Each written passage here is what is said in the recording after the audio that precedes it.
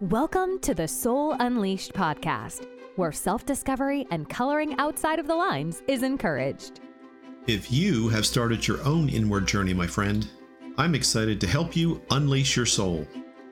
And now, the man who shatters paradigms, the host of the Soul Unleashed podcast, Mike Nicholas. Hello again, friends, and welcome again to the Soul Unleashed podcast. This is part 2 of 2, dealing with the manifesting mania. Is it hype or the world's greatest secret? In part 1, I covered some other authors, Napoleon Hill, Gabriella Bernstein, and Rhonda Byrne, and all that's in the show notes, so I'm not going to cover that again. In this section, I want to talk about some other authors that also impacted me. One of those is Michael Dooley, and the other is a gentleman named Andrew Kapp, and then something called Mind Valley, which is pretty cool. I do want to mention here at the outset that the thing that woke me up a couple of years ago that started this whole journey for me, the Soul Unleashed, was following our son's death, as I've mentioned in earlier podcasts, and then I started seeing orbs, and the orbs continued and became where I would see 50, 100, more than 100 at a time in many different places. I want to mention that has stopped. I no longer see the orbs, and I was disappointed initially, and particularly disappointed during this period of the whole crisis with my wife, because I was looking for that connection with spirit. But I've come to understand that the orbs were just a way to get my attention and to cause me to focus on the right things, to focus on spirituality, to explore, to discover. And I've been doing that. So they've served their purpose. And I also believe that there is something else that will happen that I'll come to see that will put me back in touch with spirit even better than the orbs. So that's what I believe. But I can go to the same room, same time, same camera, same process. And whereas before I had, 6 months ago, hundreds of orbs, I now see absolutely nothing. So it's pretty stunning to me that how different it looks right now with that camera. So when I was doing the discovery of manifesting, I came across Mike Dooley's book. Now, Mike Dooley was recommended to me not because of manifesting, but by my sister, whom I love dearly. My sister is also experiencing her own soul journey, and she does healing, spiritual healing.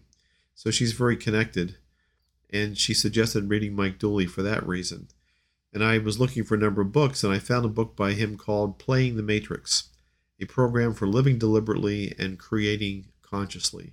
Again, this is all in the show notes. The book Playing the Matrix had kind of a fun sound to it. And although it doesn't mention the term manifesting, the whole book is about manifesting. And he talks about the matrix is how you can jump into manifesting at a certain point. So whereas The Secret made manifesting sound like it's a wonderful, beautiful thing and easy to do and everybody can do it, Playing the Matrix, Michael agrees with all that, but he mentions there are some rules that you need to kind of understand in terms of how this all works. A couple of those rules are that you don't want to get lost in the details. So you don't want to jump in and start manifesting a specific thing like a specific house, that somebody happens to live in, for example, or a specific car, a red Porsche convertible with specific lights or something in it. You might get that, but you're limiting yourself and you're limiting the choices that the universe has versus asking or manifesting something like, I want happiness, or I want to have a wonderful house, or I want to have a wonderful home. I want to have a wonderful spouse, instead of saying, I want Bob to fall in love with me. So, and that's the second rule, really. You can't influence or manifest what other people do. So asking for, Bob to fall in love with you, for example, is probably not going to work. And I've been thinking about that a lot because of the situation with my wife. I'm trying to manifest that she's healthy and that she gets better, gets out of the condition that she's in, and she's able to get off the life support stuff. But I also understand that she has her own life, and the thing about manifesting is that you are protected. The person's protected from another person manifesting their life just as you're protected yourself. So I can't manifest for her, but I have tried things like I'd love to be able to go into the room and see her smile and have her recognize me. And again, it happened just exactly as I tried to manifest it the night before. I meditate and I think specifically about what I'm hoping to see the next day. And it's a very little thing. It's a huge gift to me. But the first time I did it was the first time that she actually recognized me and smiled in weeks. And I was just completely happy and surprised by that. So those are the kind of things that Mike Dooley addressed in The Matrix.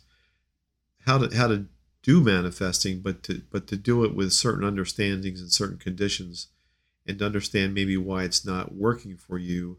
Because if you watch The Secret, it's like, man, all you got to do is just wish for it and it happens. And I don't think that's exactly how it works. And then the second book that really grabbed my attention is by Andrew Kapp. It's called The Last Law of Attraction Book You'll Ever Need to Read. The Missing Key to Finally Tapping into the Universe and Manifesting Your Desires. Now, when I saw that title, I started laughing, right? Finally, thank God, the last book I'll ever need to read about manifesting. And I'm sure that's why he wrote it with that title. But I read it really kind of as a joke because I thought, it takes a lot of gumption, I guess, to name your book that. But I will say that Andrew Kapp's techniques that he uses are really very interesting.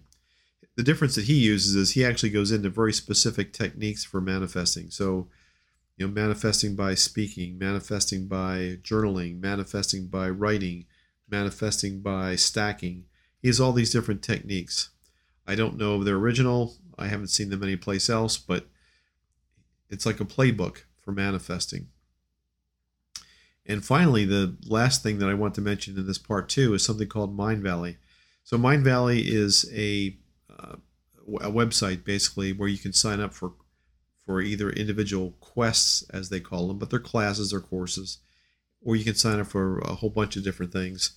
I was attracted to something called the Silva Mind Control Quest. And it's a way to meditate, basically, and it's a way to ask for things that you want. And they call it mind control, but honestly, it's manifesting. It's just a different name, a different technique. And all of these people have their own different way of approaching things. So I would summarize all of this basically, if you want to delve into manifesting, and I certainly think it's worthwhile. I don't think that it's hype. I don't know if it's the world's greatest secret. It's been around for a long time, but I do not think it's hype. I think it's well worth your time and delving into it. I would start with The Secret, honestly, as The Secret, the book, The Secret, the movie, which paints a very broad brush about manifesting. The only caveat I would say about The Secret is it's really done very Hollywood-like. It's got the Raiders of the Lost Ark vibe, or the Nicolas Cage National Treasure vibe, where there's people that have specific secret knowledge and they're keeping it from other people, and so there's victims involved, and the Hollywood music is pretty spooky. And I can see how this became very popular. It's probably about the time that National Treasure came out, actually, but I can see how this became very popular and why she was on so many talk shows or whatever, because it's like a Hollywood production. The production values are very high, and so I enjoyed watching it. But it's just a little bit too. The vibe is not something I took very seriously. But it did give me a great understanding of manifesting.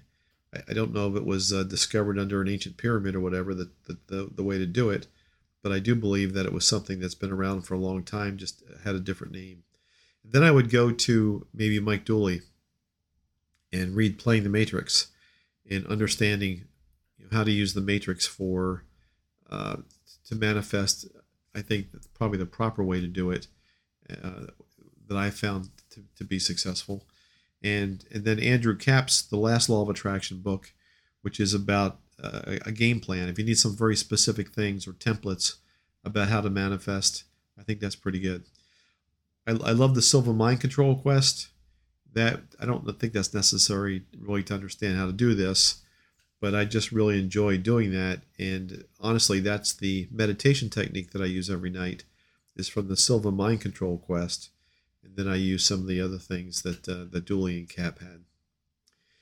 So that's the whole manifesting thing in a nutshell.